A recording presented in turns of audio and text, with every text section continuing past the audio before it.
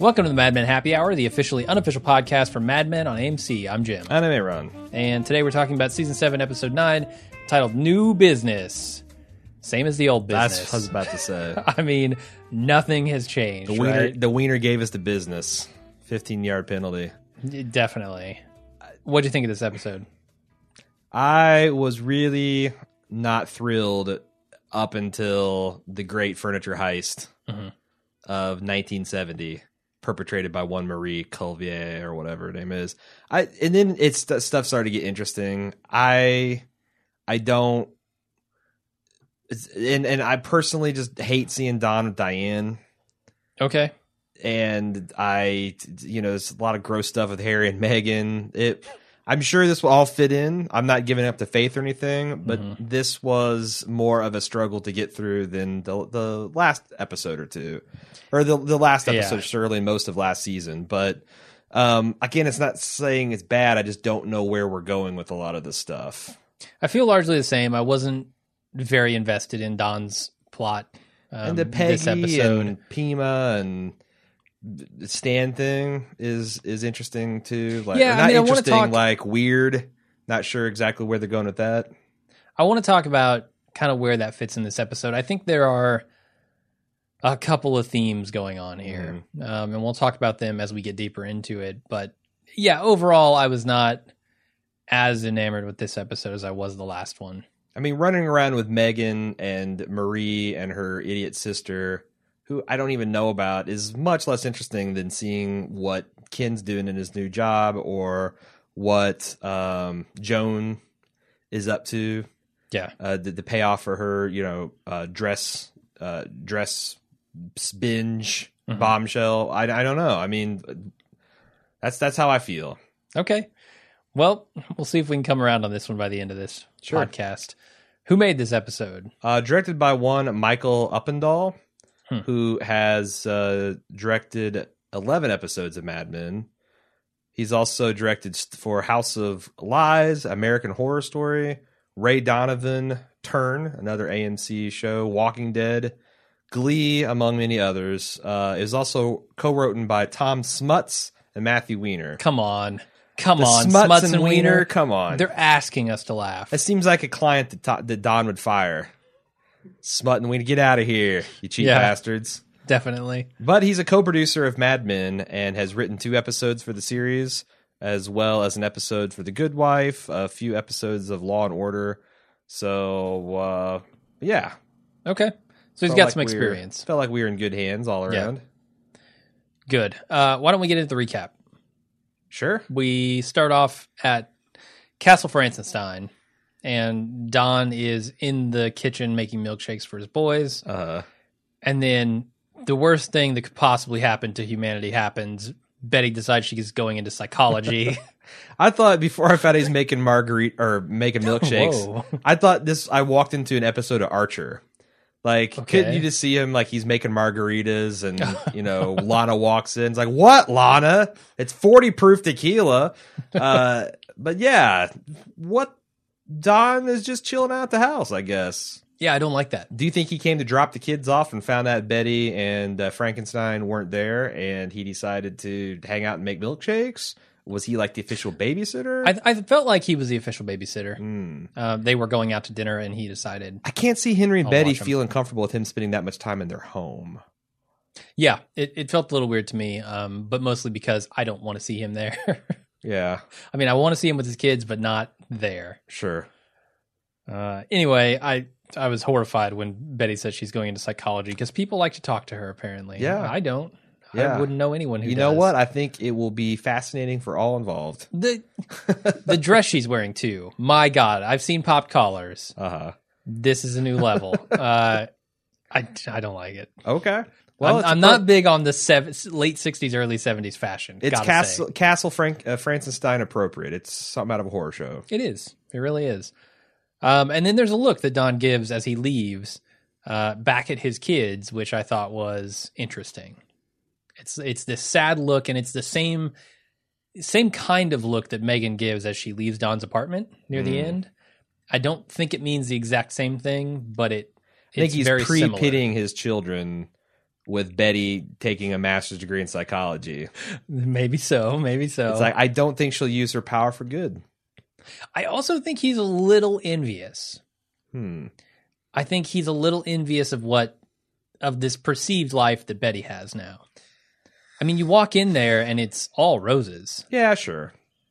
I mean, he might know once better. Once you get past a foreboding, exterior with the vultures and the trees and all that, but yeah, it did seem. But like, and maybe Don doesn't know this, but I feel like once you scratch the surface of Betty's life, that it's probably horrific. Probably. I mean, we last saw her completely destroying Bobby emotionally. Has that gotten better in the last 10 months? Probably not. Henry seems like he's sick of her shit. There's a little bit of cocksmanship over who's serving who a milkshake and all that. I don't know. To me, it's like, nah. I mean, maybe I took it more as Don missing his kids. Okay. Because if I know one thing about Don Draper, if he's out whoring and doing all this stuff, he's probably missing more than a few of his scheduled parenting times. Definitely. That weekend's primetime pussy season. Yeah. So you gotta get your priorities straight. So I feel like maybe there's a little tinge of that. Okay. Then we go to Megan. She's calling from California to tell Don that she's coming to get her stuff. Oh, and she also needs money. Right. We find out here that Don does in fact have an answering service that is like separate from his job, I guess. It's a personal thing that she figured she would get when she called him. Mm-hmm. Hoping to get. Hoping, I think. Anything you want to say about the scene, or should we keep moving? Don claims his finances are a mess from the McCann deal, which I thought was interesting because I thought Pete was just kind of shining poor Ken on last week, talking about, how I'm just hawked up and I got to get into real estate and tenants and all that. But I thought, well, maybe there are some complications, that this wasn't as good as it seemed to be. And it seems like that's the theme with Roger. Like, this isn't turning out at all what he expected to be as far as being able to run autonomously and all that. Yeah. But on the other hand, he writes Megan a check for $1 million that I presume he doesn't think is going to bounce. He was a millionaire before the buyout. That's what Megan said. Megan says a lot of things I'm not necessarily agreeing with. He's been through a couple of buyouts. Yeah. He's a massive majority partner in the firm. I think he probably had a bunch of money. I agreed. I think that's true too. Okay. I wonder if that'll be a plot point, because also Roger tried to caution him against doing just that. Now, Don and Roger, despite the similarities, are two different people. Yeah. But with the rest of Roger's prophecy coming true regarding how Megan treated Don at the end, I don't know. I could see Don having trouble with money, and I don't know that would be a big deal. Like, honestly, Don losing his fortune and having to go back to a more modest lifestyle in a less high-strung industry might not be the worst thing in the world. Have to move back for him to Hershey. Personally. Yeah. Certainly. He could buy out the whore. He has just enough money left to buy out the old whorehouse. Fix it up. Okay. There you go. Speaking of Roger's troubles, next scene is Meredith and Shirley coming into his office and reading him his schedule and setting up a meeting with someone on the phone. So there's not a lot of... All of the information you get from this scene about what's happening is contextual, I think. Just little things that they say and kind of how he's reacting. It seems to me like now that McCann Erickson has bought them, he has more secretaries than he can handle. And he is a little put off by that. 3 phones, 2 secretaries is a line that he says later on. Yeah, I think we're supposed to get the idea that he's overworked by his standards. Yeah. But it didn't feel that way from the secretary's perspective. It almost felt like his secretary was doing this as a power play. Like, I need a person underneath me, so I'm delegating the dialing of the phone calls. Like, I don't know why, because nobody else has 2 secretaries, right? I mean, I don't know. That I've seen. Don's You talking can't trust just Harry to with Meredith. two secretaries. No, of course Can't even really not. trust him with one. No. I don't know.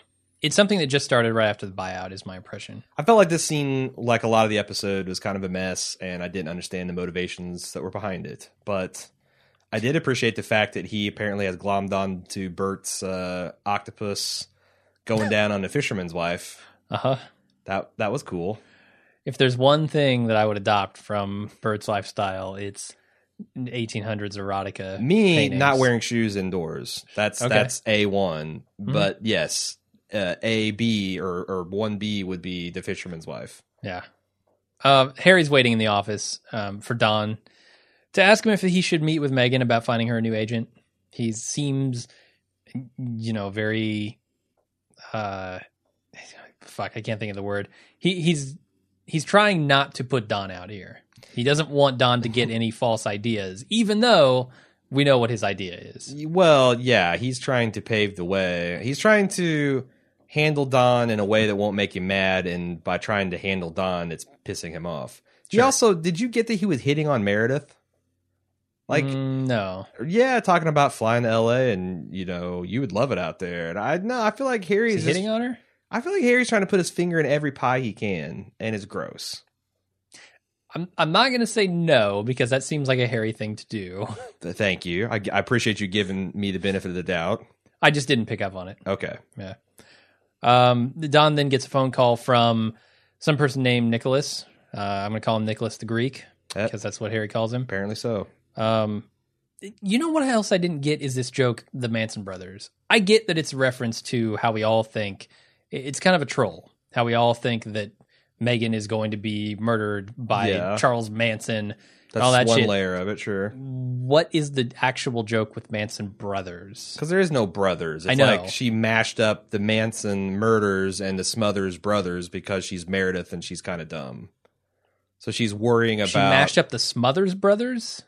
That's just completely random, and...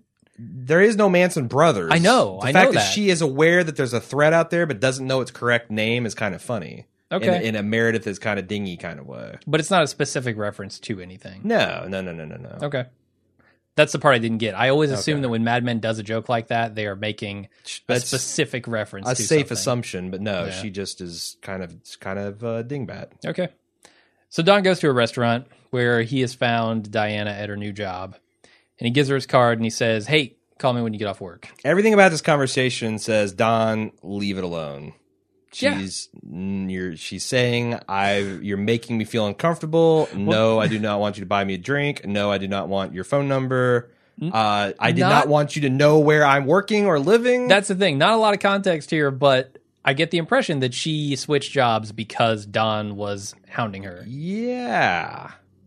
So I think that's the major thing I don't like about this episode is there is not a lot of context. The fact that I don't know what time this is. I don't know if it's been weeks or days since the last episode. It's really hard for me to tell what's going on here. The fact that this relationship turned the corner in this episode just seemed bizarre to me. Like, Don, you're smarter than this. I'm glad that she was smart enough to decide how ridiculous it was and end it. But it just, I don't know, man. It's the epitome and a very highly focused version of the thing that Don always does. Yeah. Which throw all of his emotional energy into a particular type of woman and expect it to solve all of his problems. Mm-hmm. He finally found one that wouldn't go along with it. So, is that progress? Well, he's found two, right? He found Rachel. I feel like this is it has been a tour of Don's failures with women. This first two episodes. Well, I mean, you've got Betty there, you've got Rachel, you've got Diana, who's a stand-in for kind of all of them. Okay. You've got Megan, all of these women who Don has just run roughshod over are all thrown back in his face. Sylvia, I mean, okay, yeah, so there's many a lot of these women are coming back. A lot of blast from the past here, sure. Yeah, so I feel like that's one of the big themes here, and it goes along with what Pete says later on in the car when they're driving to the golf course, where he's like, what does he say? Something about getting beyond the beginning. Like, he wants to run away and start all over, but will you ever get past the beginning? Yeah. And I feel like at the very end of this episode, when Don's walking into his completely empty apartment, Sure. he has no wife, he has no fucking furniture. Right. That's his life, stripped down to the very beginning. But also, will he ever get past this? Don Draper's fantasy would literally be to be stuck in the beginning. You know, it's like what you're right. Dr. Faye said wrong, so long ago that you only like the beginnings of things. That is a very true statement. Mm-hmm. I mean, the only thing that maybe is proving that not true is a relationship with his children. So, if as much as there is one, yeah. Well, it's growing. It's just not where better it needs than to Betty's. I mean, oh yeah. So I don't know. I'm not. You're not wrong about any of that. Okay. Don gets. No, sorry. We go to Peggy and Stan. They're arguing about who should work on the ad for their latest account, which is Cinzano Italian Vermouth. And Peggy has brought in a woman named Pima, and Stan's a little upset that it's not him. Yeah.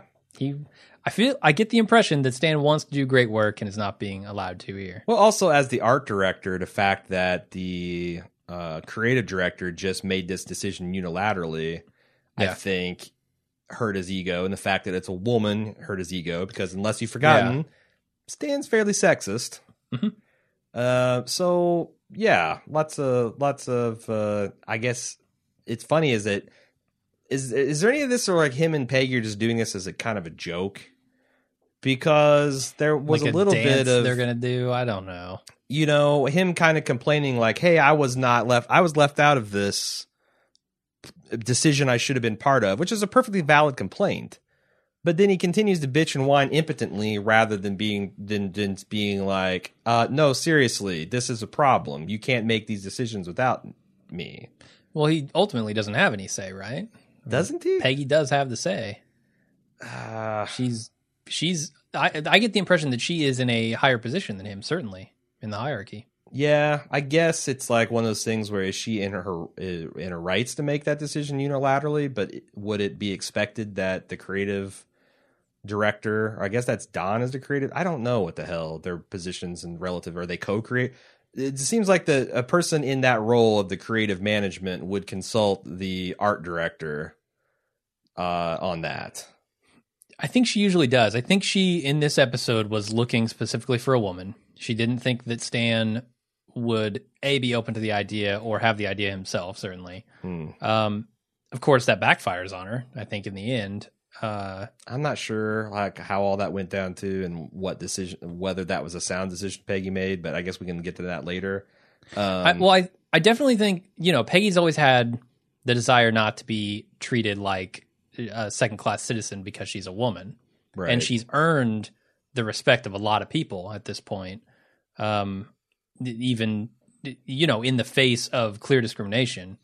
And I think she's trying to give a leg up to someone who has kind of done the same and has made a name in the art world. She just didn't understand how she made her name. And she apparently made her name by sleeping her way to the top, which is something that I think Peggy abhors. I don't know because I assumed this was a real person. I don't think apparently it is. It's not, but some Molly Lambert on Grantland speculated that she's like an amalgamation of Annie Leibovitz and I guess one of her long-term partners, Susan Sontag. She's got like her hairstyle and this person's kind of photography credits or sensibilities, and so she's like a big deal. And I felt like I got from the introduction that Peggy was clearly impressed with her work and her credentials. So is it Ed, the guy wondering whether his hair should be grown out? It is. Like he had heard of him. If you have to ask someone else whether or not you should grow your hair out, you shouldn't grow your hair out. You're not that kind of person. I just wonder if because Stan seemed like he was more threatened than. Like, who the hell is this person? So I don't know. I'm not really sure what all we were supposed to make of this because at the end, it seemed like they were trying to make her out to be kind of desperate, and this was seen as a trashy move. But if she's doing this avant-garde, awesome work, and she's in demand, and she's never done commercial work before, then why aren't... Well, so I feel like she's in demand in a man's world. And that's how she has become in demand, is because she's known, she has this reputation. Well, Can you literally sleep your way to the top of the art world? Like, I feel like that. I don't know. I'm not in the art world. I know, but I feel like the artists. In many other places you can. I mean, look at what Harry. So this is, I think, clearly a theme in this episode, with Megan rejecting that completely, and Pima being around doing that very thing that Harry suggested. I can't help but see a parallel there. But she's also, this is the 70s, and she's in a bohemian, like, fucking stand smoking dope in the studio. What? But then Peggy specifically says, I'm not hiring her again because of that. But that might be because Peggy is fucking uptight about stuff like that. But not when you connect it with the idea that she specifically went out and found a woman for this job. Right, I don't but think she you didn't can expect take those her two to things. make a lesbian pass at her. That's exactly what I'm saying. She didn't expect that a woman who had a reputation as being a great person in the art world would be doing those things. She assumed that every woman who has attained power has done so the way she did. Oh, now that I can see. That I can see. Okay. But I'm just saying, it seems like very naive to think that a woman in the art world, like, I would think that, okay, you're an artist, so you're already kind of bohemian. You're dressing like an outer space or a cross-dressing version of David Bowie, which is saying a lot, because that's kind of implied with the whole David Bowie deal. And I would just feel like that, yeah, she's probably sexually adventurous. And this is not like, I'm not trying to do to secure my job. I've already done awesome work. I did awesome work before I ever started, touching privates, okay? I'm just interested in having sex with you because that's the type of person I am. And that put off Peggy. And you're right, there's probably a lot of that about, like, well, that's not what I do. That's not how I got to but I don't think that's how she got to the top. I just feel like she's, like, Don didn't sleep his way to the top. Don just sleeps. No, but look at Joan. Like, I mean, her relationship with Joan is exactly like that. Yeah, it comes on the heel. She looks at Joan the same way. Sure. I can't imagine that that's not what they're trying to say. Okay. So that's where I'm going with it. All right.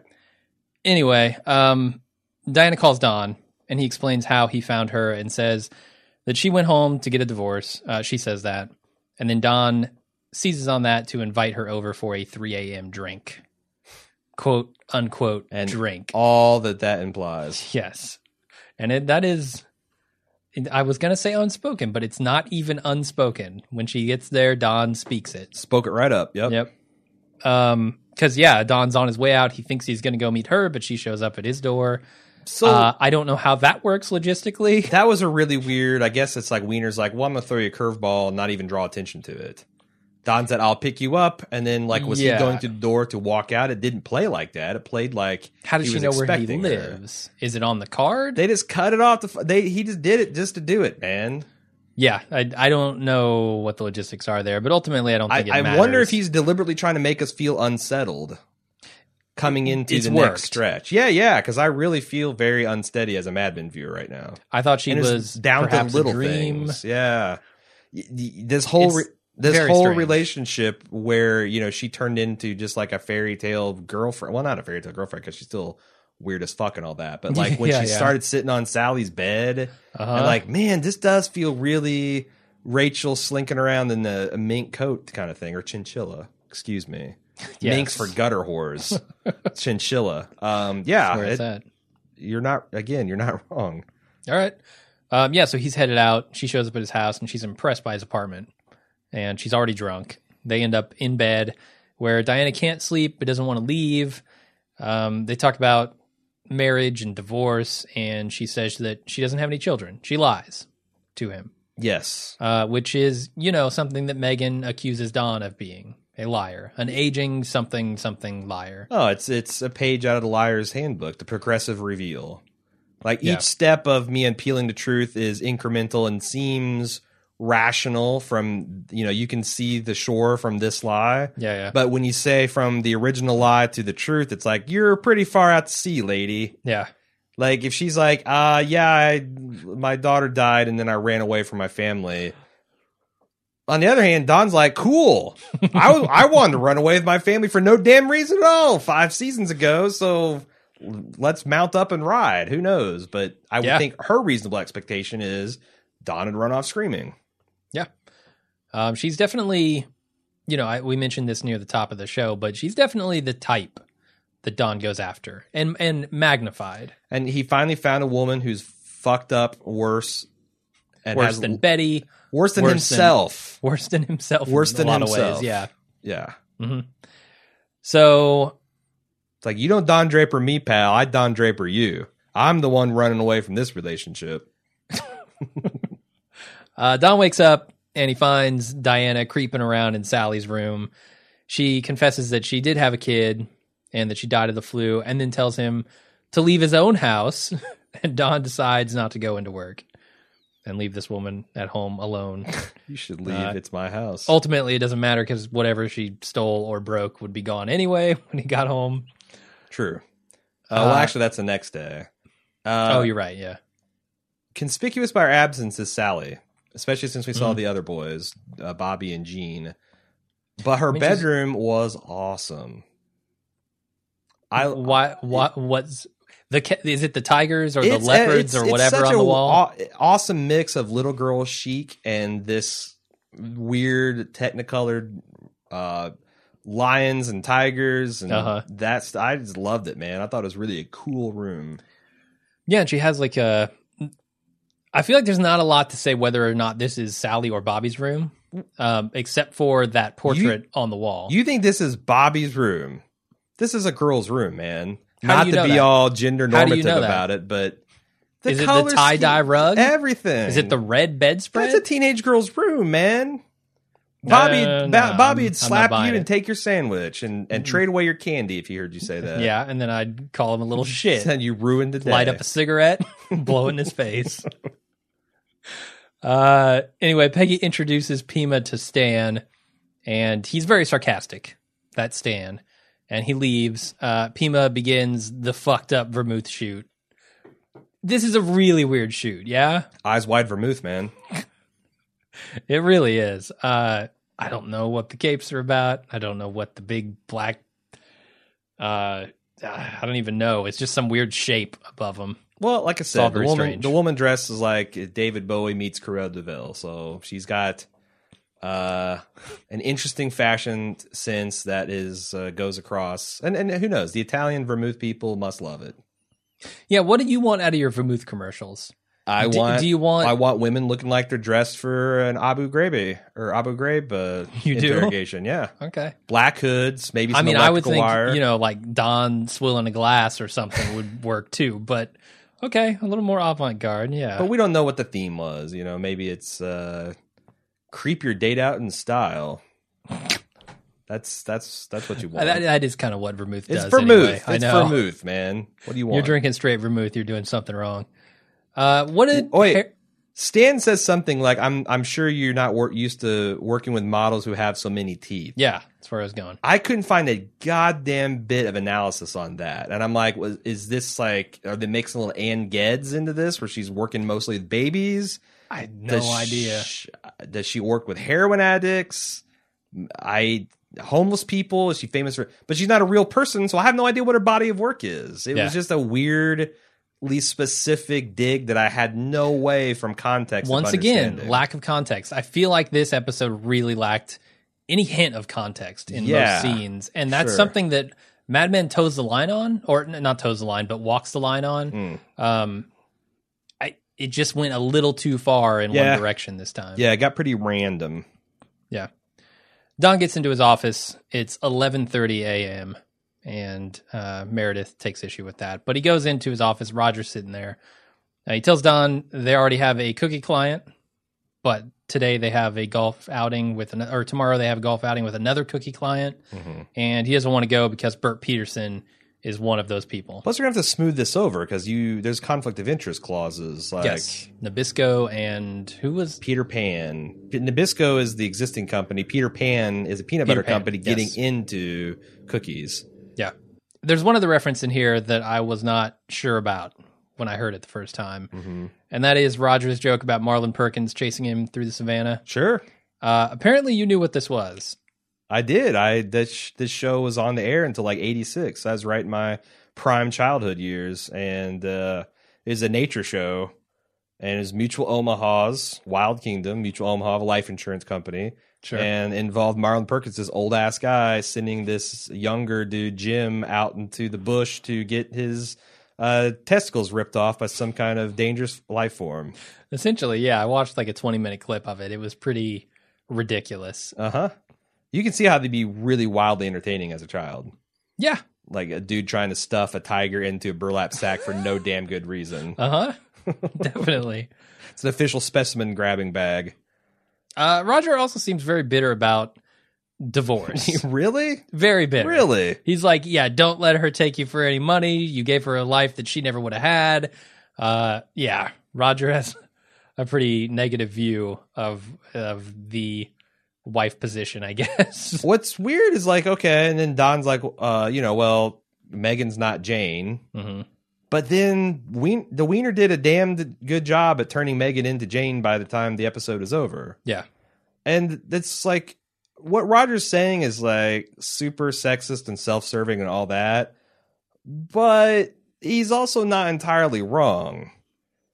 Like, I don't think Roger fundamentally damaged Jane. She probably got a lot of money. She's still perfectly capable of bearing children. I don't think having sex with Roger takes her stock down in the world much, if at all. Now, maybe I'm looking at that from like 21st century millennial eyes. Yeah. But it's weird that they've set. I felt like they've set Megan to be fairly sympathetic in all this thing, but this whole episode, I don't know, man, left a bad taste in my mouth. Bad Megan taste. Yeah, well, there's a line that Megan uses later that at first I thought was a little ridiculous, but then I thought about it a little harder, and it doesn't seem to be quite so ridiculous. Well, it's the line where she basically tells Don that he ruined her life. Mm-hmm. When they're waiting for their lawyer.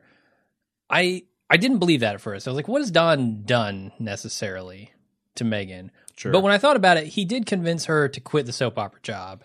And Harry really rubs that in his face when he comes in and he says the worst thing she ever did was quit that job. Don encouraged her to do that, to quit the job, go to California. But she wanted to go to California. I know, but further her career. But she was kind of up in the air on it because she had such a good job there on the soap opera. Huh. And then when Don and her started getting into fights, she took time off work and she started focusing less on her acting career and all that. And I feel like Don is not totally clean on this. And he knows it, and he feels it. I thought I remembered that as being the opposite, where Don didn't want her to go out to L.A. And but in the end, he does say, like, yeah, let's do this. Yeah, but again, I felt like she was in the driver's seat on that. I don't know, because, again, I felt like a lot of this was, and we were supposed to see that this was some about Don, and of course, she's right to the fact that he was a liar, and he did all these things, and for no good reason. But it didn't feel like it was all about Don. It felt like she was just as mad about the Harry situation, about her career, about her mother, about her sister. Like, there's plenty for her to be unhappy about. Don was just the easy target, willing to take it all. Yeah, I don't know. Definitely her mother is a problem. I think that's her pretty sister is a problem. Evident here. Her father is a problem. I mean, yeah, her family life is terrible. Yeah, but I feel like one of the big factors was their marriage just not being what she wanted at all. And when she went to California, she started kind of freaking out. Like we saw her going around to producers and like getting in their face and try to win jobs that way. And it just didn't work out for her. And I felt like a lot of that was because of how emotionally problematic their marriage was. And it kind of freaked her out. And I think she blames Don a lot for that. And I don't think that's misplaced. I think that's largely accurate. Yeah. But she's got $1 million in 1970s money, so yeah, I felt like Don, when he apologizes, was actually apologizing. He always is. I know. Like, oh, I know, yes, but then he goes and does the same thing. Of course I've ruined your life. Oh, damn it. Can't believe it happened again. Yeah. Here's a gesture that shows how sorry. Yeah, that's his thing. Because that's the thing. Like that sets him apart from the Pete Campbells and the Harry Cranes of the world, is he's a self-aware predator. Yeah. And he's also very damaged himself. Mm-hmm. And maybe if we got more of Harry and Pete's backstory, we would feel sorry for them as well. Well, that many White Castles, I feel sorry for you, period. Also, it's like I was trying to say in the forums, is like, I don't know why it feels less creepy when Don does it than the other guys, but and someone, I can't remember who, chimed in with, well, first rule of life is be attractive. Second rule is don't be unattractive. And yeah, he just has more charm. Yeah, at the end of the day, you get used by Don Draper. Well, there was the whole having sex with Don Draper and the money and the cocktails and the furs. Whereas you have sex with Pete, you have sex with a Harry Crane. What I did? Yeah, you have sex with Harry Crane, and you just left with the half-eaten bag of White Castles at the end. Half-eaten? Come on, man. You're right. Give the man some credit. There might not even be the whole bag left. It's just. Oh, you mean half of the actual bag is eaten? There you go. That's exactly what I meant. So Pima comes to Stan's office. She wants to get in the dark room with him. Oh, yeah. She tells him that she'll look at his work, and Stan agrees. It seems like Stan is looking for some approval on his work. He certainly was. That I'm a little surprised he doesn't feel like he's getting at home. Like, maybe he doesn't respect the opinion that he's getting at home, but it seems like his girlfriend is fairly loyal to him.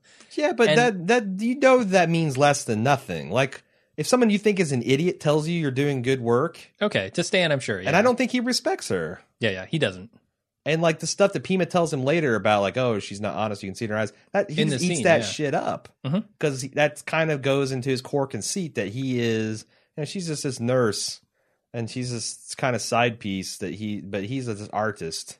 Sure, Yeah, so Pima, a real artist wanting to see his work, does a lot for him. Right. But Megan, yeah, I mean, to reveal Stan is a little bit more up his ass than I would have suspected. Let down a little bit by the man. Indeed. Still a glorious bastard, but... Megan shows up at a hotel where her sister is waiting, and Megan wants to just get down to the business of this divorce, but her sister convinces her to live it up just a little bit for her. I hate this whole fucking family, man. It's easy Her sister needs to go. Her mom needs to go. The whole thing was just... her mom is manufacturing all this outrage and grief and getting the whole family spun up, and then... when she finally gets the sisters at each other's throat, she's there to be like, don't be the beach. It's like, man, get the hell out of here. All of you. Get out of my Mad Men. Yeah. No, I don't. Her family is a train wreck. Yeah. It's not just Don who has damaged this woman. Yeah. To be sure. Arnold and Sylvia show up in the elevator where Don and Diana are going. Why was Arnold such an asshole? Well, he's drunk, for one. He's drunk. Apparently drunk, yeah. He is drunk, but he's also being... But I feel like his drunkenness kept him from inhibiting the jokes that he would normally make about Don sleeping around. And... That's fine, but like what took it over the top for crassness is Diane standing right there. Yeah. Oh, took home the whole the restaurant home, and I hope you have the energy. It's like, that's not cool. And then from a broke... I don't think he makes that joke if he's not drunk. I would hope not. I just thought he was a little classier than that. Do you think it's possible that he knows somehow that his wife and Don hooked up and he's deliberately being disrespectful, but in a way that you could easily... I more believe that because I feel like Arnold is smarter and savvier than that. And that's a classy way of taking the horn someone's given into you and like shoving it up their ass. And there's no context or proof other than, Sylvia was feeling uncomfortable, but then I would feel uncomfortable with Don after the way they ended things anyway. So very little evidence, but I choose to believe that he was paying Don back a little bit for fucking his wife than I do that he was just turned into a sodden louse. Yeah. Okay. I'm with you. Stan's looking over his work. Question. What did Don mean when he says that's not what that was about? I think he meant he was insulting you. Like, she didn't necessarily take it as an insult.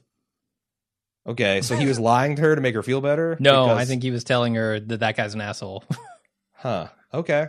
All right. I don't know. Maybe not. Maybe I misread that. But that's because it's like him trying to say that's not what this is about. No, Don, totally, Don. You fuck a lot of dudes. That's exactly the subtext of all this. I mean, it could have been about Sylvia. You fuck a lot of whores. By extension, Diana's a whore. She's a cocktail waitress. She works at Beef and Boards, whatever. Wink, wink, nudge, nudge. You're a man whore. But if he thinks that Arnold does know about him and Sylvia, then that's not what this was about. Could mean it's about his wife. That's the other. It's not about you. It's about his wife. That's the other thing. that's a weird thing to say to your potential date too. It's not about completely you. out of context. I fucked his wife and my daughter walked him. It was a mess. It was a mess. Yeah. Don't want a repeat of that. Stan's looking over his work at home in bed. He is feeling less than successful, and his girlfriend tries to cheer him up with an impromptu photo shoot. That's pretty much the extent of that scene. Solid strategy. Solid strategy. Yeah. Hot redheaded nurse. Sure. We go back to Don's apartment, and he tells Diana that he wants to see how she lives. She says, "Oh, I'm having chest pains," or something like that. Get Arnold! Get Arnold! And then they make out. Yeah. What do you make of the twinge in my chest She's falling for Don. thing? Is she? She's falling for the idea of Don. I know, Yeah. totally she is. That's what she's wanting to pump But he the brakes. asks her, like, I don't know. He asked her a couple things, and I didn't. I thought he was feel trying like- to steer. Maybe I wanted to believe that it was something more subtle than that. Well, and at this don't know. point, I don't know. Because I thought Don was getting a little scared about how needy she was turning into. And he's like, oh, man, I just wanted this one thing that's turning into the other. But then he seemed all about it. Yeah, I don't he know, does. man. Again, I was still like, is this a dream? Is this real life? Have I seen Don at the office yet? No, he did go in the office, so he's not totally asleep. It's really weird. The next morning, Don gets a reminder that Megan is about to pick up her stuff, and then he and Diana vacate the premises. Can I just point out the fact that Diana and Don both sleep like fucking vampires? That phone goes off. They're both stiff as a board, chin pointing at the ceiling, hands at their side. Mm-hmm. I expect Don to get out of bed just like he's like smoothly Like Dracula raising, getting out of the pivoting from coffin. his. Yes, exactly. Yeah. He just manifests in a cloud of bats and smoke or something. Okay. Yeah, no, I'm with you. That's a little weird. Don shows up at the office. Maybe that's because they're both emotional vampires. Could be. Could be. I mean, Diana doesn't seem to want any emotion. Well, It's weird. there are occasionally you find the noble vampire who doesn't want to drink animal blood. There was a whole series of movies, Twilight. Sure. Maybe she's the she's the Twilight. Boom! I just solved it. Her pupils are yellow. Oh God. She's trying to not give in to her emotional vampirism. All right. I can buy it. Don's he shows up at the office and he sees Golf Pete waiting for him. Golf Pete is decked out in some amazing attire. Golf Pete is really, really concerned with the whole idea of them not keeping up the image of being scratch golfers or whatever. Yeah, and I love how when Don comes in, he's like, "Oh, well, just toss my tie over my shoulder, roll up my sleeves," and he's like, "That would probably work, you asshole." No, it's like he's like, "You're good enough, looking and charming enough to pull that off." Yes. God damn it! Yes, they probably I have will. to wear this. Yes, I have to live in a pit and dress like a caddy. Yeah, I love seeing Pete in that outfit. It's And they ridiculous. still won't like me as much as you. Nope. Apparently he forgot about this outing, and he mentions renting pants, which I don't even know if you can do. No, renting clubs. Yeah, later on, Pete in that scene asked him, "Can you even rent pants?" Like, No. he says something about it. Yeah, No. I don't. because in the car they talk about renting clubs. Yeah, well, I think that's what he's saying is like, can you really rent, like, that's going to look so bush league? Because the rental clubs are pretty rough, even in Sure. fairly decent places. Yeah. At least that's been my experience. So he's like, well, fucking buy a pair. Don doesn't give a shit. Yeah, I don't know Don's why just he going to doesn't buy a show pair. up and be charming and blow everyone's doors off. Like, that's his expectation. Sure. Megan and her sister and her mother as well clear out Megan's stuff from Don's apartment, and she and her sister argue. Her sister runs out into the city, and Megan has to go to lunch, so she leaves her mother some money and takes off. Megan has the artist temperament. That's her excuse. Yeah. What is her fucking sister's excuse for being as high-strung and dramatic?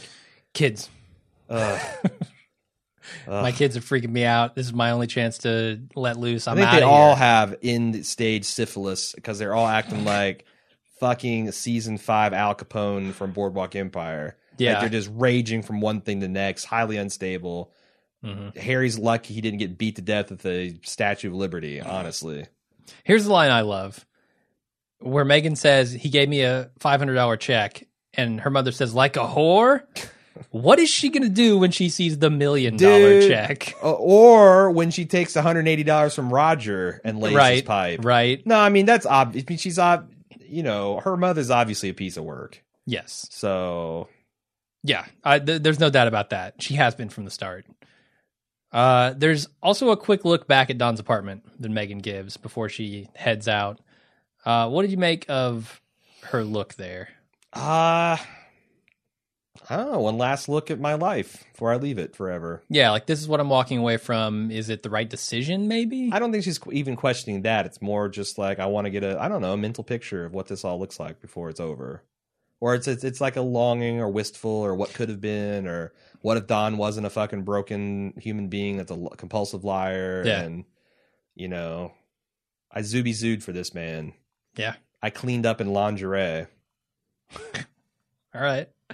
Pete and Dawn driving to the golf course, and they're just, Pete's so worried about what they're going to do without clubs and all that stuff. And, they start talking about life and marriage, and Pete's dissatisfied and Dawn's dissatisfied, and it's all just, ugh. It always is with Pete, but especially in this scene. I do love that line, though. Which one? Jiminy Christmas. You're going to do your life over and get it right, but what if you never get past the beginning again? Yep. I feel like that is the line that sums up Dawn in a lot of ways, and certainly this episode, his storyline in this episode. Yeah. With Diana, he's going back to the beginning again. Sure. With his blank slate apartment, he's going back to the beginning again. And it makes me wonder, are we going to have time in this series for Dawn to even get past the beginning? I don't know. Got 5 episodes left. Yeah. Not a lot of time. I hope this is because sometimes I feel like the Wiener invites us to talk shit about him. Like he sets us up for just when you've written this off as being this one note bullshit thing, I'm going to then blow you away. So I can see another episode maybe of this kind of thing, but surely there's more to it at the end of the day than what we're seeing as a thesis.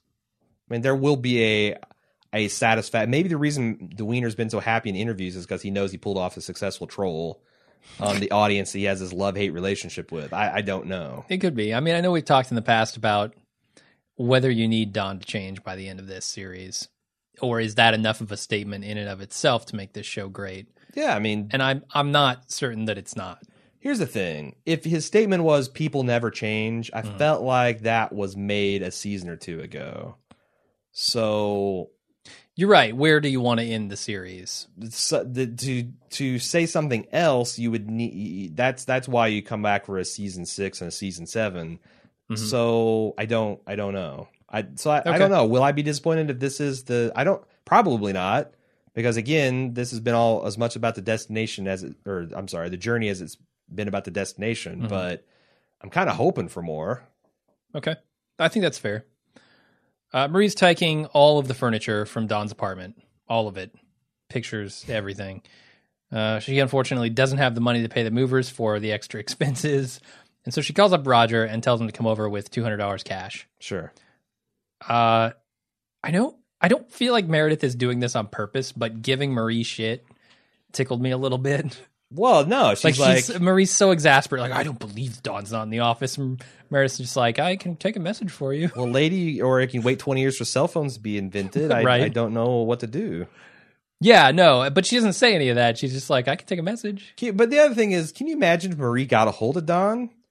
Like, I don't think Dawn would just come over there and well, maybe he would. I mean, he would have Megan asked, but Marie, he'd be like, whatever. Yeah, I wonder what happens there if he comes over, sees his apartment empty, and she says, you got to pay for this. Mm-hmm. I mean, I feel like maybe just to get it over with and just, fuck, I'm done with this. I feel like he'd pay the guys $500 to move his shit back in. That'd be awesome. And then calls the police, have her escort out the building. Mm-hmm. Or calls the, surgically repaired heart doorman, to Bernie or whatever his name is, to get her hauled off. Bionic heart man. We go to the dark room where Pima lays down some deep truths about Stan's girlfriend not being worthy of him, then makes a move on him, and they get down in the dark room. She also said that drawing is a more rare talent, to which he responds with a crestfallen, oh. Is that basically her shitting on his photography, in addition to his subject being these pictures are shit, but you can draw. Well, so, I mean, that's not you don't have to be goddamn Michelangelo. Yeah, no, I think you're right. Like, don't feel so bad that these pictures are really terrible. Yeah. If you got a artistic skill, and she also is, kind of saying that the subject isn't very good, and like, look what you're working with here, that sort of thing. Yeah, she's putting down a lot about this photography. Well, she seduced the hell out of him. Now, did you recognize this person, Mimi Rogers? I don't. I mean, I've seen her around. I can't recall what I've seen her in. I know she does a lot of work. She's been in a lot of stuff. Yeah. I know. I think she was like the replacement for Gillian Anderson in the X-Files. We go over to Roger in Don's apartment, and he's paying the movers. And then he, against his better judgment, decides that Marie's going to convince him to bang her in Don's apartment. Yeah, I was about to be pissed that Rogers is going to come over there and clean Don out, aid and abet. But they make it very clear that Marie just told him a pack of lies. Yeah. And they're believable lies. Mm-hmm. Oh, Don is very generous in a divorce. Well, I tried to tell him not to, but that sounds like my Don. Yeah. And, Roger's not going... A woman telling Roger, take advantage of me, is something that he could not possibly turn down. That's taking advantage of Roger. That is red meat to him. Yeah. All right. I didn't have any problem with Roger actually doing that, even though I was set dick up move. I was set up to, but yeah, she bamboozled him, which is not that hard to do. Yeah. Harry meets with Megan. This scene.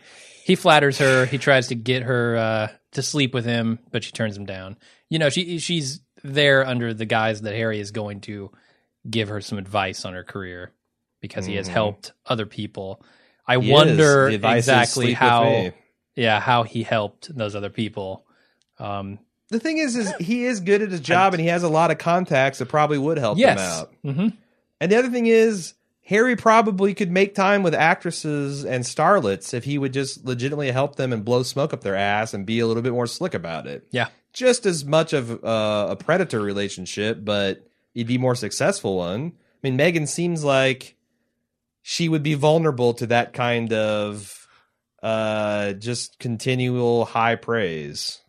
Harry needs to be an agent, right? I mean, if that's what he wants to do, is go around and sleep with a bunch of actresses and models and rub elbows with TV people, that's what he needs to go do. Like, fuck this advertising thing. He needs to be like a movie producer. Sure. Or maybe even a pornographer. Uh-huh. And he could get away with that. I'm not condoning it. I'm just saying if that's what he wants to do, go do it. I feel like that stuff is golden age of Hollywood kind of stuff. Like he's even he was born a decade or too late to get into the prime casting couch type situations. Right. Maybe I'm being naive. I just feel like, and Megan, thank God, because for a minute there, I was worried that she was going to pull a Joan and sleep with Herb for Jaguar. But she, to her immense credit, got up, drank the entire glass of wine, and said, "Fuck this, I'm out." I'm glad she drank the wine. Yeah, that was one of the best parts. Yeah. Did you recognize this dress that she's wearing? I did not. It's from the season 7 premiere where she goes and picks up Don at the airport. It's the same dress? Same dress. People are speculating that this is a dress she wears for confidence or when she's just kind of feeling down as a boost. See, I see that as a clothes horse like Megan pulling something out that's like a year or two old.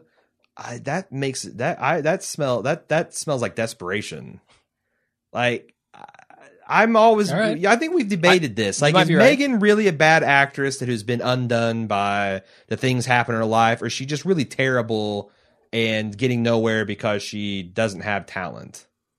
Like, it's so meta to have. And we debate that about Jessica Paris. Is she a good actress? Is she a really good actress playing a bad actress that's playing I don't know how far that particular rabbit hole goes, but knowing that she reused a dress to pick up Don and now for Harry, it makes it feel a lot. I feel sadder for her. Yeah, like I'm with 40% sadder for her. Yeah, I can't imagine that she's the world's greatest actress, given the stuff she did on the soap opera. Sure, if you recall that. But I don't know. It felt like she just never got a chance because of this relationship Except with she Don. did star on a popular soap series that then she completely failed to capitalize on. And Exactly, then flaked yeah. out on a bunch of interviews with, Yeah, she never got a chance to show whether or not she was good because of other issues. I do think her agent does suck. I think Yes. Harry was right about that. Definitely. Harry could get her on those lists. I fully agree.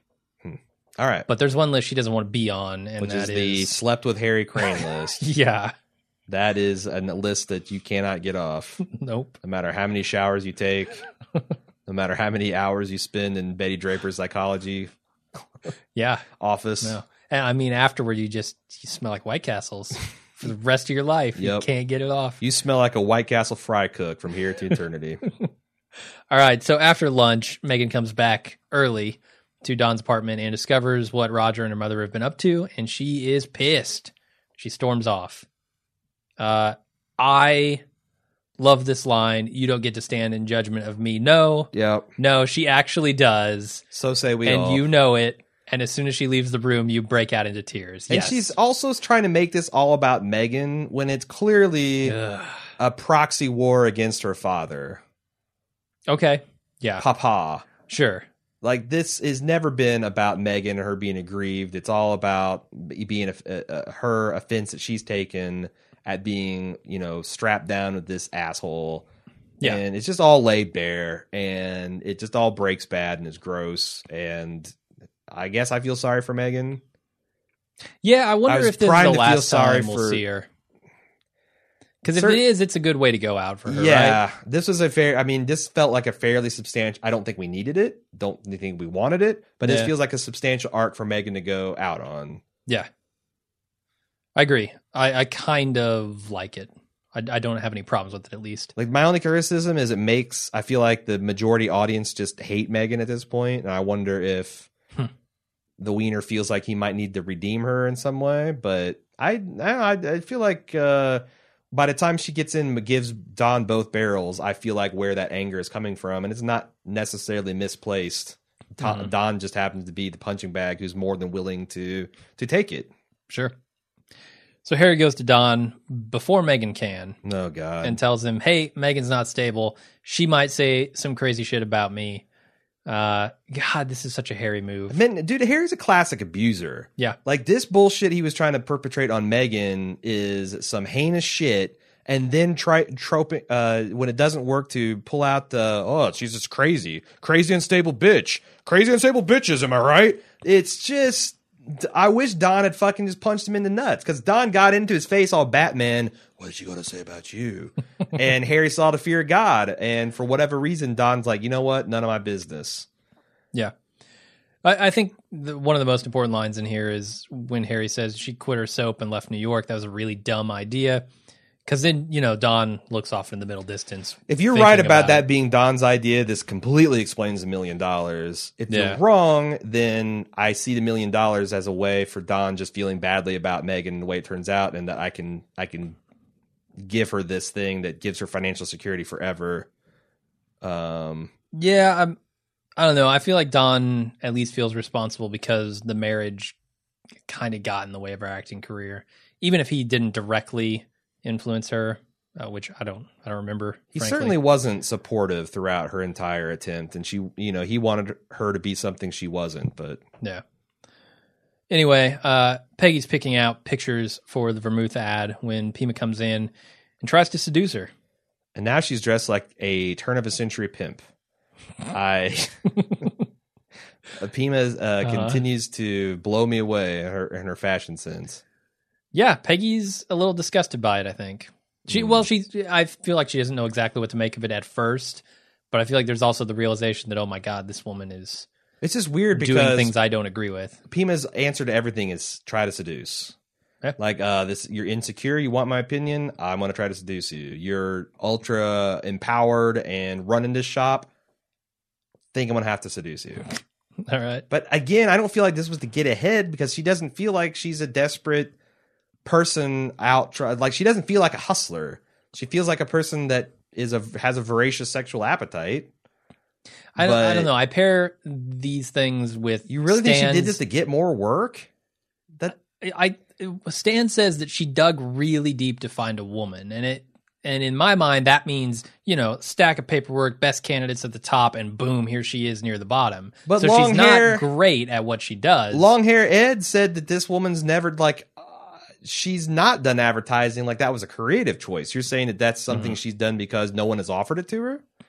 I don't know. I don't know exactly. All right. I'm trying to connect dots where it's very difficult to connect them. Sure. In this episode. Anyway, Dawn and Megan meet to settle the divorce terms, but the lawyer is late. So they're sitting there alone, and Megan calls him an aging, sloppy, selfish liar. Which I mostly agree with, yeah. All true. He admits it, and he writes her a check for $1 million so she can have the life she deserves, the life he promised her. And then Megan leaves her ring, and Dawn says he's sorry as she walks out. Does Dawn feel guilty about what he's done to Megan or what he's done to all women? Yes. Okay, good answer. Don just feels guilt about everything all the time, unless he's enraged. And that's the only reason I'm not ready to write off Megan forever is because he sometimes takes this aggrieved stance. Like, when I've tried to be fucking reasonable and you throw it in my face, then he will retreat to that grandiose enraged state. And I wonder if Megan perpetrating the heist that she doesn't know about, and neither did she, on the face of accepting this $1 million is going to gall him into that bitch. I don't know. And then I could see her getting caught back into that. Or maybe he just commiserates with Roger and goes on a bender. Who the hell knows? Yeah. All right. We'll find out, I guess.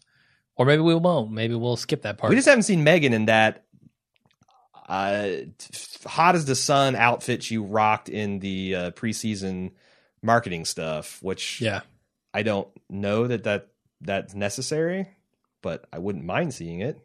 Okay. I agree. Stan comes into Peggy's office. That blue chiffon number. You should have rocked that at the Harry meeting. Ugh, I don't even like that dress. Anyway, Stan comes into Peggy's office glowing about the dark room bang session and how great Pima is, which is a total change of tone for him. And Peggy picks up on it, says that she tried it with her too, and she's not going to get another job. And Stan is stunned that he was not the only one that she hit on. Yeah. And he goes, I don't believe you. And she says, which part? Which... man, she's really mean to Stan. Yeah. Where is this anger coming from? Is she mad that he cheated on her boyfriend or cheated on her girlfriend for Pima? Is she mad that she cheated on her girlfriend and not for her? Mm-hmm. Is she mad that she turned Pima down and he didn't, and now she kind of wishes she had jumped off on Pima because she still has a torch for that tomboy news reporter deal that she got? I don't know. It's sometimes hard to read Peggy's motivations. Do we see Stan torpedoing his relationship with presumably the redheaded nurse as an obvious way to eliminate the barriers between him and Peggy having some kind of tension, to take our minds off the inevitable pairing of her and Don? I trying to weave a mind trick to see if I can just get you to go along with it. I'll say maybe to that first part. Not so sure about the ending. Anyway, we go back to Megan, who is back in the hotel. Her sister's complaining about her mother ran off with a man, is leaving her father, and she blames Megan for all of this. Megan and I's dialogue was identical. We were saying in real time, like, Jinx, you owe me a Coke style. I don't care. I don't care. I don't want to hear this. You've been unhappy for a long time. Do something about it, like Mom did. Yes, that sort of thing. It's a sin to be a ghoul and feed on her. That's pretty slick line. Yeah, can't believe she can't get like how a soap devastating opera off of that. Right? That's a good line. In real life, if someone delivered a line like that to you, would you laugh or would you be devastated? It's one of those things where it's like, every once in a while someone deploys that and you're just like a landed fish. What can you say? I'm a ghoul? I was not prepared to deal with like, you packed 4 or 5 different right-on assertions about me. I'm kind of done now. Yep. I need a PowerPoint presentation to even begin to refute it. So you win. We go back to Stan's house where his girlfriend is asking what Pima thought of his work. She loved him, he says. Stan feeling guilty a little bit here. Yeah, he does. And he's, I mean, I also feel like he's kind of wondering about what Pima said. Like, is this girl worthy of me? Like, and also, am I worthy of her? Like, all that stuff is kind of mixed up. And all those things she said about my art, was that just to get in my pants, or was that just to get, like, there's a lot going on in his mind. Yeah. But also just really awkward that he's laying there with this girl. Yeah. I can see why. With the stench of Pima on him. Don brings Diana a New York City guidebook, and she says, I don't want that. I don't want anything. By the way, this is Don's finally found his pit. Is Diana's apartment. Ugh. That is. Luckily, he doesn't spend much time there. As pity as anything Pete's ever been. Do you think we're done with Diana, though? I think so. But if I felt 1% stronger, I'd want to bet you on it. Because I could... They've devoted so... Not that I love it, but they devoted so much time to her that I'd be just kind of shocked if we don't see her sometime in the next 5 episodes. Okay. I wouldn't be shocked either, I guess. Like, even if it's something dumb, like Don goes back to the apartment, no answer, he knocks the door down, and she's hung herself. She's like Lane Price up. Jeez. It's dark. Anyway, they argue about who has the most pain in their lives, I guess. And Diana reveals she has another daughter who she abandoned in Wisconsin, and then Don leaves. I know you've never seen The Princess Bride, but it's a classic To the Pain. They had a To the Pain fight. Yeah, and he's like, that whole thing, like, you're not my first.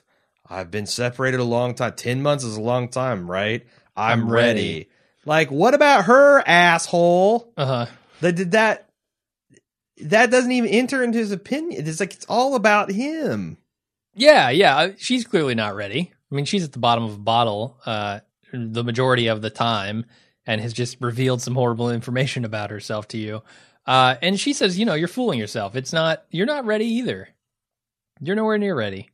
I don't know. These people that leave their families because something's happened, I don't get it. Like, I pity, but I can't respect them. It seems, It seems self-evident that she's running away from pain, but ironically, it's just going to prolong and increase it. And she seems to relish that a little bit. Yeah, she doesn't want to forget about her daughter, but there's a that's bit of causing this her martyr. pain. Like, there's this nobility to suffering that just fucking getting through it and keeping your family and being there for what's left of it. I mean, that's not sexy. That's not something that people sing and write poetry. I just it's gross. Yeah, Don dodged the bullet. Not that he's a prize himself, but damn, there is some pathos there. Well, he did not dodge the furniture thieving bullet. Because he gets home and he sees his apartment completely empty. He's been robbed. I assume he will not think that. He'll probably think that Megan just took all the shit. Yeah, which I could see him just being pissed and calling and her and saying, turning into Roger. Does Roger talk to him at all? Does he try to nip this in the bud? No, and say, hey, here's what happened, dude. I think Roger will say, like, you should have listened to me. You're a fucking idiot. You gave her $1 million. You gave her an inch, and she took your apartment. But no mention of the bang session in his apartment and that he knew all of this shit was leaving and that kind of stuff. Does Megan blame Don for that? Blame Don for the whole Roger situation? Because that's a little... Oh, I mean, that's a little of shade of her sister. You poisoned my ma with New York. Yeah. And your loose morals and your Diablo blah. And I think Megan's self-aware to avoid that trap. I think so. Yeah. But so will Don know? Or will Roger volunteer? I don't think Roger volunteers unless Don alludes to it somehow. Yeah. Roger's that type of guy that's just like, oh, by the way, I banged your ex-mother-in-law and paid for your furniture to be moved. But I thought you wanted it. She tricked me. I wanted you to bang my mother. No, well, okay. I took some dramatic license with that. And that's it. It's the end of the episode. I would like to take this opportunity to tell you about Club Bald Move, that you can find all about at club.baldmove.com. First of all, it's a great way to support Jim and I. The only way we can do the podcast that we do, which is essentially more than once a week. If you enjoy more than one of our podcasts a week, we could use your help because we can't sustain that output without it. You go there, and for as low as $1 a month, you get a lot of cool features. You get access to the video feeds of us actually recording the podcast, which is fairly significant for some of these shows. I mean, it might take us several hours to get these things edited and out the door. You can already have enjoyed the podcast, and you get to see us screw up, or in the case of today's podcast, kill 10 minutes waiting for the lawnmower guy to get done his endless cycles of mowing outside of our window. He's a meticulous man, this lawnmower. He is, definitely. But we also do it during the middle of your workday, so we know you're bored. Yeah. You might as well tune in early. You want something to do. Yeah. We got Lunch with Jim and Aaron, which is a similar time-killing thing for your Fridays. Long Friday lunch sessions. Grab a beer, grab a sandwich is what we like to say, and come join us. We've got ad-free podcast feeds, so you don't have to listen to me ever pitch this crap to you again. That's worth $1 a month right there. Definitely. VIP access to the forums. Lots of cool perks, and it's just going to get better. The value's already insane at $1 a month, and we're going to continue making it worth your while as our time frees up a little bit in the spring and summer. So, again, help support Bald Move, help keep us free and independent. Do so at club.baldmove.com. Why don't we get to some feedback? Sure. Steve S. says, I'm actually a fan of Pete Campbell, and I really root for him as a character. As a lifelong New Yorker, I can really relate to guys with that kind of business ambition. Also, as a progressive, it's awesome to see a guy in his 60s actually caring about African-American TV demographics and giving a shit about Martin Luther King's death. Please try to take those factors into account when dispensing the Pete hate on the show. There's so much more to hate, though. That's the thing. I do take that into account, and I still have this much hate. I love to hate Pete Campbell. Yeah. So here's another take on the Pete thing. He's taking a conscientious stand on something that impacts him, that cost him nothing to do. And then he makes it all about me. It's not enough to, he's got to be like, it's a shameful day. It's a shameful day. There's something kind of off-putting about that, too. Is Pete marching? Is Pete, is he donating money to political causes that would advance this? Is he showing any kind of solidarity other than his outrage? I don't know. I mean, I don't want to deny the truth of what you're saying, Steve. Yeah, no. And again, I don't hate Pete Campbell. Or to the extent that I do, I think I'm supposed to. I think you are. Yeah. Yeah. And maybe that's the other thing is no one's all bad. Sure. If it weren't for those two things, his ambition and his progressive stance on racial issues, he would have no redeeming qualities at all. It's true. He really wouldn't. He can't even walk down the stairs. So, yes, I'm glad that he is a three-dimensional character, but he's still come on. He raped a girl. Yeah, no, he straight up raped a woman. Not on a good show. guy. She was afraid, and he took advantage of that fear in his position. That's reprehensible. No, you have my agreement. Doug L., our infamous Jewish lawyer from Better Call Saul, wanted to send in, because we talked about not knowing about the mirrors covering the walls of Jewish Shiva. He sent in a link that had some various explanations for why this is a cultural aspect, and I thought it was interesting, so I'm going to read it, because it's half my podcast anyway. Judaism has always taught that man was created in the image of God, and that he derives from that resemblance his dignity and value. It is supplemented his concept with the idea that the death of one of God's creatures diminishes the very image of the Creator himself. Man's demise represents a disruption in relationship between the living man and the living God. Thus, he could have made us not die. Just saying. Damn it, it's a feature, not a bug. You should read the Bible. Okay. The dignity of man is a reflection of the Creator, and therefore the image of the Creator himself shrinks with the death of his creatures. Excuse me, the Torah. You should read the Torah.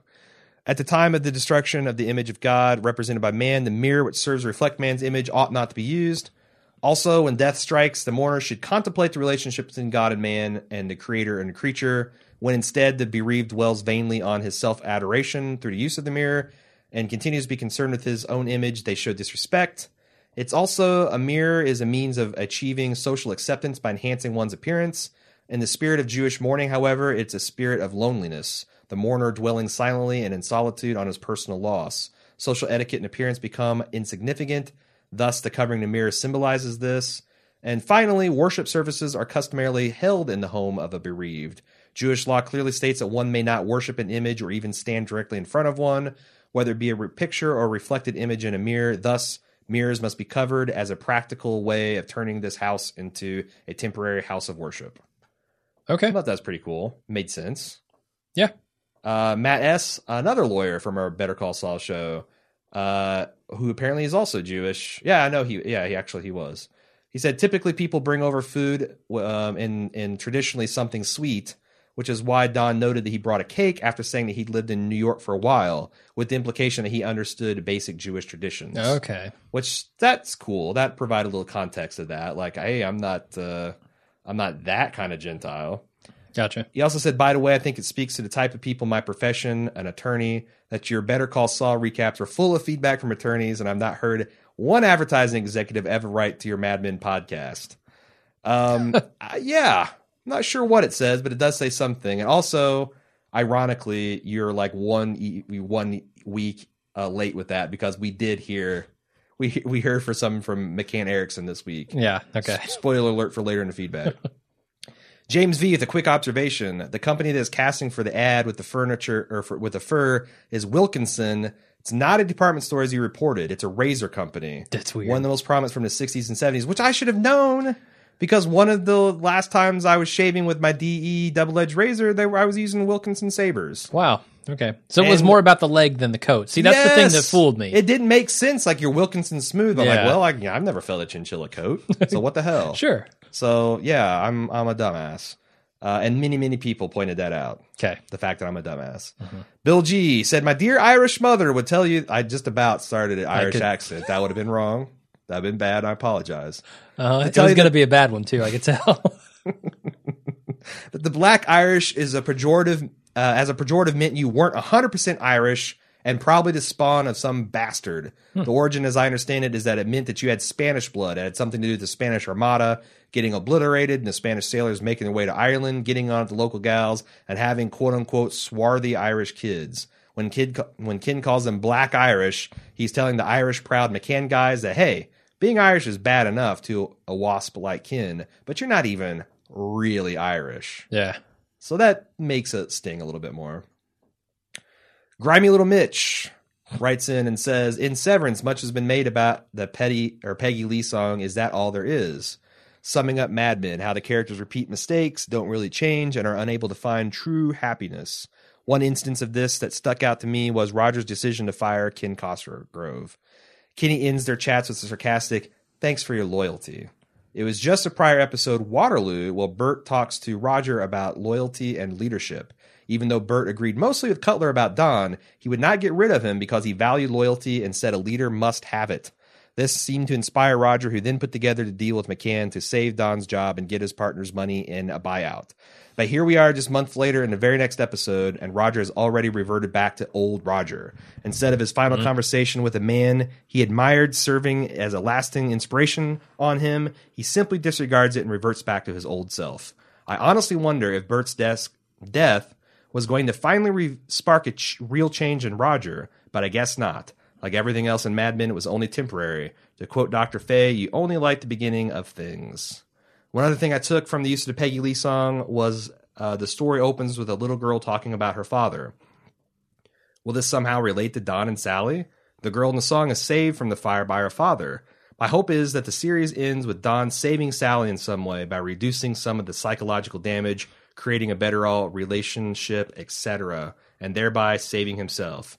The only happy ending I see for Don is him improving his relationship with his kids. Everything romantic is a bust. It has come down to him and Sally now. It's the most important relationship in his life, and hopefully he will see that before the series ends.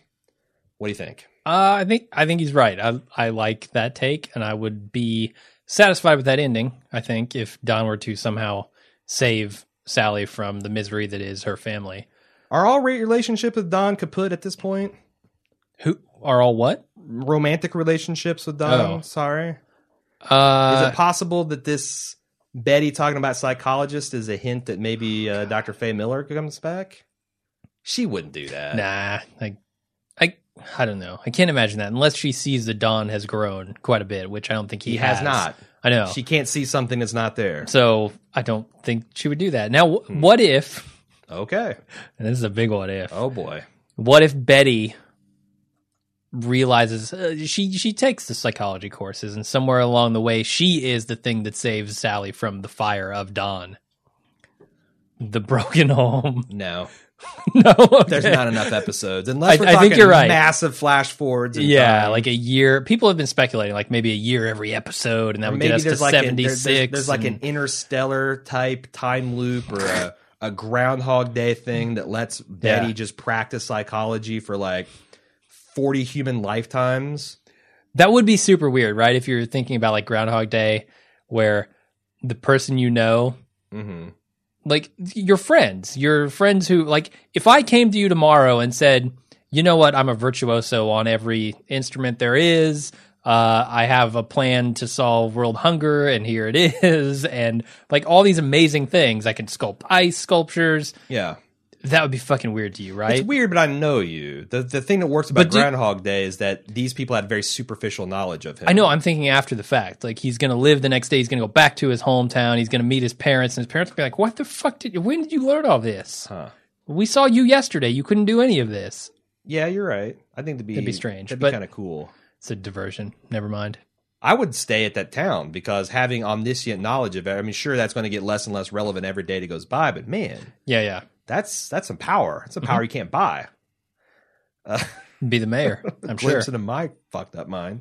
Chuck, all this talk of fire this week, and apparently everyone has forgotten exactly how Dick... I should have mentioned that this was all like old business. This is all the severance email. Yeah. All the talk of fire this week, and apparently everyone has forgotten exactly how Dick Whitman became Don Draper. Just saying. In a fireball, in a mortar explosion. Also, the fire fits in with the Slaughterhouse-Five theory as it's traumatic firebombing of Dresden by the Royal Air Force. And hey, Cutler was there, OMG, that caused Billy Pilgrim to be unstuck in time in the first place. You're right. There's not much to say about that because it seems right on. And every episode that passes without us getting more unstuck in time is going to make it seem like this is a bit Dante Inferno, where it's like, wow, that's a really awesome theory that I could see Wiener doing, and then nope, he's not going to do it. And then you're eating a plate full of pasta called Diablo, and you have no idea why. But if we jump around in time, it would give Betty time to be a psychologist and maybe fix up Sally, so maybe we can figure out a way to make everyone happy. On the New Business, literally, the episode called New Business, Joey V said... They should have changed the opening credits to a woman falling out of a building, because if I got home and all my furniture was gone, I'd be throwing Megan and her goddamn mother off the balcony. I know Don is out of the office, but what kind of bitch doesn't call the secretary after getting $1 million check and not at least lie and say the mover's screwed up and took all the furniture and it will be returned immediately? We don't know that she didn't necessarily. True. Don checks his messages when he gets home. That's true. And maybe that's the next Marie thing he does. Took his phone too. That's right. I'm sure she did. Yeah. Well, she did leave some things here and there. Yeah, a couple of pictures maybe. Alternatively, Megan and her naivete pulled a Kramer from Seinfeld when she took the check for $1 million. Donna's easily worth about 15 times that in the long run, and she could have dug in for more and probably gotten it. But God, I was hoping that when he slid the check to her and said, I want you to have everything you deserve, would say zero. The check was made out to $0. Yep. And he came back a la Pacino and Godfather 2. You can have my answer now, Senator. Nothing. Not even the cost of moving your ass back to California. So I'm paraphrasing, of course. Yeah, that would have been brilliant. That is not an inhuman reaction to have to this series of events. Especially like if you've got a divorce sometime in the last 5 years, I can see this pushing the old emotional tolerance to the red zone. Sure. Cherie from LA said the song over the end credits was C'est Si Bon, performed by actor and singer Yves Montand. I don't know. I'm not French. I don't know how to pronounce this shit. Montana. I can barely say English. The song, though, Cherie continues, sung in French means it's so good, and this version is all about love. We hear about a loving couple walking arm in arm, and it includes the line, they're so good, these little thrills that are worth more than $1 million. Or in Megan's case, exactly $1 million. American actress and singer Eartha Kitt, who's also Catwoman from TV's Batman, had a hit record with a slightly different version of this song, which added lyrics that are a bit more pointed. I'm looking for a millionaire with big Cadillac cars and mink coats, jewels as big as your fist. So there you have it. You can have love worth more than money, or you can have the loot. Megan can't have the love worth more than money because Don fucked that up, so she took the loot. Why did she leave the ring? I like it. I don't know. She took his apartment. I felt like that was symbolic. Yeah. Like, that's it. And this is over. What's Don going to do with the secondhand ring? But that, yeah, throw you're it right. off his balcony. It doesn't matter. That's just a little bit of spice to the fuck you. Yeah. Although it's weird because I felt like Don writing her to check for $1 million took a lot of the indignation out of Megan's sales. Like, it's almost you're right. touching. Like, this man's an empty shell. All he's got is his money, and he's giving me a lot. Indeed. But also, we last left Megan with her saying, I don't want anything. I don't need anything. And Don's like, I want to take care of you. Yeah. And this, it's all about, where's my allowance and my $1 million? A lot can change in 10 months. Hey, Doug L. came back and double dipped on us for new business. Said after this week's episode, I think a sad outcome of Don may be back in the cards. The show has often metaphorically cast Don as a phantom. And as Megan says this week, nothing about him is real. Mm-hmm. This point seems to have been driven home hard lately. First, Bert appears to him as a ghost at the end of last season, then Rachel in the premiere. Now we're getting a farewell tour of old flames, all who seem to be getting along fine without Don as if he was never there to begin with. Betty has her family and her budding new career in psychology. Yikes. But the Francis household is presented as being in order. Sylvia barely acknowledges Don at all, and Megan literally leaves Don's apartment and wallet empty as though she were never there. Meanwhile, even though things in the firm are moving on, such as Peggy, without any need for Don, indeed, he doesn't even show up to work until 11:30, and no one seems to notice. Then there's Diana, the waitress, who is something of a phantom herself. She vaguely resembles a number of Don's past romances and has a sketchy past, including prostitution and abandoned children, just like Don's mother. We barely get a sense of who she is, and then she is gone. With all this death and ghost imagery, it seems as though the show is trying to tell us that Don barely exists at all. This seems like an awfully gloomy metaphor to end the show on. Perhaps some redemptive arc is around the corner. But the gloomy metaphor has to also pay off somehow, too. Do you agree that a bad ending for Don is back on the table? I don't know that you're insinuating that he's going to die. Well, Doug is insinuating. I'm just saying that. Yeah. Last season, I was feeling that this was going to be uplifting. Now I'm thinking this more probably is going to be mixed at best. I mean, that's kind of why I lean toward Don doesn't necessarily need to change by the end of this. Like, that's a fairly bleak message. Yeah. Is the people are who they are, and they're not going to change. And no matter what you try, you can't. And his death isn't necessary. I feel like he is already dead, and the only thing you can do is bring him back to life. Mm-hmm. An actual literal death here does not mean much to me. Okay.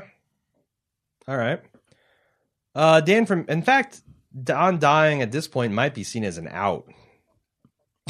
He's a miserable human being. Yeah, you're not wrong. Like, there's still from last week the people like, yeah, the only thing about that is he leaves the kids to Betty, but maybe Betty gets a college degree and straightens herself out. Yes. Dan from Manchester said, I watched a recent preseason interview with the Wiener on YouTube where he said that he sees the glory days of America as being between 1960 to 1976. That's right. The birth of Aaron destroyed the American Empire. With the season beginning in the 70s, is this merely a coincidence, or did he accidentally give a hint about the season's time frames to come?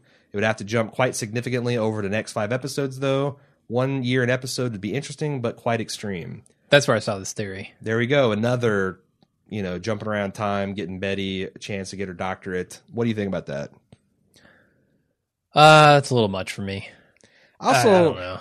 Picking out glory days of America is very problematic because I was thinking, man, 60 to 76, that's an interesting time frame to pick. But we got a checkered past in this country. Yeah. There are a lot of people, most of them not minorities, who would pick like the 50s. Sure. But you go back to it's really weird. Really weird. I mean, I guess that's like all countries. Nobody's perfect, and they have no sins to answer for. But... Yeah, it's all perspective. I mean, a lot of what I consider great about America is the stuff since I've been alive is like the 80s. I fucking love the 80s, man. But that doesn't mean they're any better or worse than any other time. I mean, yeah, things do get better as time progresses. It seems to be in general, sure. Yeah, the general idea, but I don't know. When it comes to the man who is making the show and what his idea is, then I could certainly see the show taking that direction, right? Okay. It makes sense. All right. Moving on to Liz G said this episode felt like a waste of my time in many ways. I don't think it was necessary to see Megan's mom or sister or Stan's girlfriend. Hard to argue with that. But it's always a treat to see Betty. I won't complain about the little bit of time we spent with her. And it's funny that she's going to be a therapist. She has spent some time in therapist offices. I hope she specializes in child psychology. So she can dispense. Can you imagine, like, you know, she gets a child that's been through some kind of trauma in her office and she's like, just stop acting that way. Your face is going to freeze that way. How much money does Don have, she wonders. Giving Megan $1 million felt excessive and over the top. They weren't together that long. And what earning potential did she really give up for him when she moved to California? She was an actress on a soap. Why would a nurse, Stan's woman, not shower before getting into bed? If I visit a hospital, I won't sit on furniture until I've showered and changed clothes. A good friend of mine, a nurse, wants all those germs from patients and the hospital off of her before she settles in after a shift. Solid point. But this was the 70s, man. They hadn't invented antibacterial soap. It wasn't on everybody. I don't know that people were that big a germaphobe. Yeah, I mean, that was my first thought. They probably this should person have been, is a germaphobe, but yeah, like working at a hospital, I feel like that's like it's like working in a coal mine. Like the first step is come home, get naked, burn clothes, get in shower, repeat as necessary. It may be too soon to worry, but I'm getting concerned that I'm not going to be pleased with how Mad Men ends. I just don't understand the path we're on at this time. Keep the faith, Liz. I think it is too soon, and I think that our feeling of instability might be a desired product of what Matthew Weiner is putting on the table. He might intend us to feel this way. okay. As an artiste. Well, then good job. He's the Pima coming to us in a crazy business suit. In a dark room. In a dark room, trying to slip his tongue into our ear and eye holes. Ooh. Oh. And our need for his approval is he can feel the tension. Dave L. said a quick email about religion in Quebec. While French Canada, especially Montreal, is fairly famous for being a haven for any and all vices, the second most important institution next to the Canadiens, which, if you don't know, is a hockey team, which is kind of double dipping because hockey is a religion in Canada as well. Anyway, the second most important institution is the church. So it makes a ton of sense that the Calvé girl, is it Calvé? I think so, yeah. The Calvé girls place heavy value on what they view as a sacrament of marriage. No, totally, especially back then. I mean, I think of Peggy's family and how judgmental they were as Catholics. And if Quebec is even more so, then shit, yeah. Did I cut you off? No. All right. We're good. Rolling on. Bob R. said, I did not like hearing Roger ducking meetings with Bert Peterson. Bad juju, guys. Bad juju. It's clear Roger's plan for running independent of McCann aren't working as planned. That black Irish thug Ferg held a grudge over $4 million in Bird's Eyes products walking out with Ken. How do you think he feels about an SCDP principal slipping out of a PPL deal? Also, I hope you gents caught the new painting in Roger's office. The tentacle porn lives on. We did indeed. I don't know that Ferg would care because in his eyes, he's not ducking Bert. He's just trying to keep the account alive. That's what I thought too. Like the guy who fired him twice is going to be a problem at that golf outing. Yeah, you don't. I mean, that's essentially showing up to Ken's. Like if Roger shows up to golf with Ken, not going to be a good time for anybody. That's how I read it too. Diana L. has a couple points. Did you notice when Pete and Don are in the car driving upstate to play some rolled up sleeved golf that the green screen is once again very weird? If you look at the speed of the tires or the trees are passing them in the car, on Pete's side of the car, the trees are passing at normal speed, but on Don's side, the trees are passing much faster. Nice. I think we've noticed this. I know like Justified has famously terrible green screen. Mm-hmm. And I felt like that was also something that the Wiener did as a deliberate choice too. Like it's kind of like green screen of the 60s like, and 70s. Yeah. I could see that. Yeah. Is it trying to say anything? I mean, it's about not like the Airplane show bad, but it's pretty bad. Yeah. I don't know, the artificiality of everything. I don't know. I feel like it might be more just an homage to TV of the time or movies of the time. Yeah. Her point to second said, it took me a few times rewatching when Bert Peterson was brought up. That cannot be a coincidence. Roger tells Donnie he has to play golf with Derby Foods because he can't. Bert Peterson is their account man, and Roger has fired him twice. I think it's foreshadowing that we're definitely going to see another Peterson meltdown. Also, Golf Bag and Pete, where is his rifle? I see foreshadowing for that rifle returning too. He's keeping it in the golf bag. Rifle in the golf bag? Rifle in the golf bag. Mm-hmm. He's going to let the big dog eat. Maybe. 22 is not exactly a big dog, but... I seriously doubt it, but... I would love for Roger to get the hat trick. Yeah, the fire Peterson ends. hat trick. I would love it, but since he's working for a client, he would have to quit the client, work for... No, I think Bert Peterson is working for McCann Erickson. Really? I think he's part of this. I think, because didn't Pete get him a job at McCann Erickson? No, he's golfing with Derby Foods. And I presume think that Bert Peterson was meeting him there. I think the McCann guys are meeting them, and they're all going to go golfing with them. Okay. That's weird... Like, they have Nabisco, and then McCann Erickson is introducing them to a new client who they're going to take over, but it's kind of a conflict of interest because they already have this, like SC and P did. That's how I read it. Usually because it's like usually a golf foursome, and you kind of like matchy. I know, yeah. So it'd be like 2 clients and 2 accountmen, so you can you can work them over like a speed bag. So it's like maybe they're having a double foursome. They're playing some kind of weird golf scramble thing. I don't know. Maybe. So I'm not totally sure about that, but I thought I remembered Pete pulling some strings for Bert to get him a job at McCann. Or is that, which means it's not nearly the coincidence that, or is that what you Duck? would think so. Is that something that Duck was discussing with Pete? He's like, it's been too long. I don't even know. All right, let's just not make shit up. Okay. Can't be making shit up at this point. Yeah. Anthony P said, "Here's a few fun facts. Here's where you missed your shot with the no ad execs or whatever I've written in." Anthony P says, "Here's a few fun facts. I actually work at McCann Erickson in New York. Dr. Seuss worked for McCann shortly before becoming Dr. Seuss, and he sent in a couple cartoons that he did for advertising back in the day. Holy shit, that's cool. And it is cool. It's like recognizably Seussian art and an advertising. It's advertising a mosquito repellent, and these dudes that look like World War I era doughboys are in this like World War I era tank."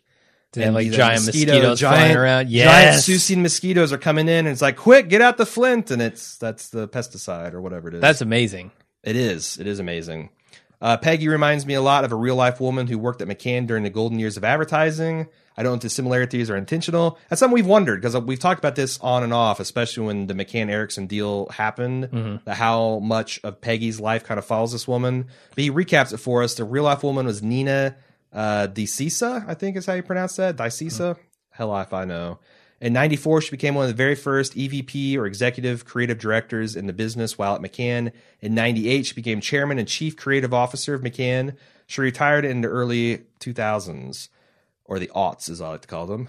Wow. She actually wrote a book about her experiences as a woman in advertising, in a pretty famous book, at least within the industry, called Seducing the Boys Club. Lastly, McCann was an old, stodgy, and slumping agency when the Wiener started writing the show. By the time I started in 2010, it was a graveyard. It was losing clients left and right. By the way, pick up your pink slip, Anthony. In the office. It's waiting for you at HR.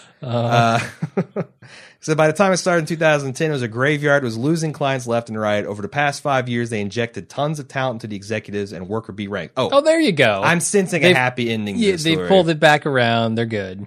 The coolest thing that's happened since I started was the complete overhaul of the office space. It used to look like the worst kind of offices you've seen in Mad Men. Offices lined along windows and in endless rows of cubicles. It looked a bit like the offices Neo worked in during the first Matrix. The offices today, jaw-dropping. And he sent in a link, and they do indeed seem cool.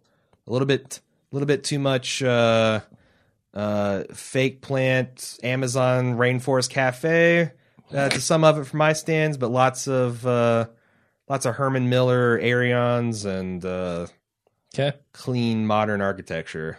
I would work the shit out of that office. Beats the shithole, windowless, lawnmower, ravaged hell that is the Bald Move Studios for sure. Makes me want to throw these chairs down the stairs and It sounds to me like that's the take end of my shirt feedback. off. It's the end of feedback, yeah. I got Okay. it trailed off there.